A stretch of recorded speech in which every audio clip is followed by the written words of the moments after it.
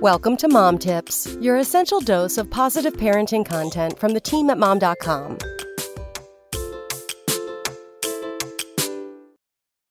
My first child is almost a year old, and as we hit that milestone, I'm thinking about how ridiculous I was as an expectant mom. My approach while building her registry was a heavily researched one, but even then, you still have no idea what you'll actually like and what will work for your baby.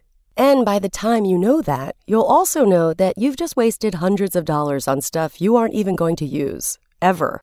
Most new moms fall into this trap, so if this sounds familiar, you're definitely not alone. And if anyone listening is currently expecting, you might not want to take my advice, but just know you'll be in this position one day too. 1. Swaddle blankets. For some reason, I was obsessed with swaddle blankets. We probably have about 20 of them that she's never even used. Instead, she preferred the swaddle sacks that Velcro, leaving an entire drawer in her dresser untouched. 2. An expensive baby carrier. This is something I had to have. I just knew I was going to wear baby everywhere.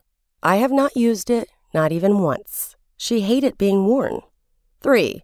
All of the postpartum recovery supplies I could get my hands on. I was obsessive about this. Every bathroom in my home was outfitted with oversized pads, adult diapers, numbing spray, and instant ice packs. Then I had a C-section, and it was all useless. I suggest keeping a few things on hand, but remember, the hospital will send you home with some goodies too. 4. A bassinet. A lot of babies love their bassinet. Mine did not. I had dreams of her rooming in with us for the first 6 months of her life, but my husband and I snore. By week 6, she was sleeping in her own room, and it was the best choice for all of us. 5. Too many clothes.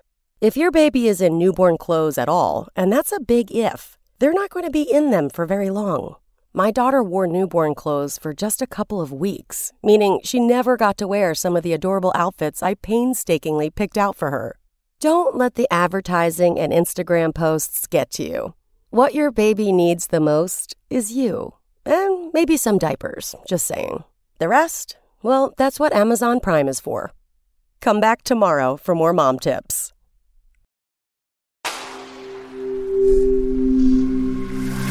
SpokenLayer.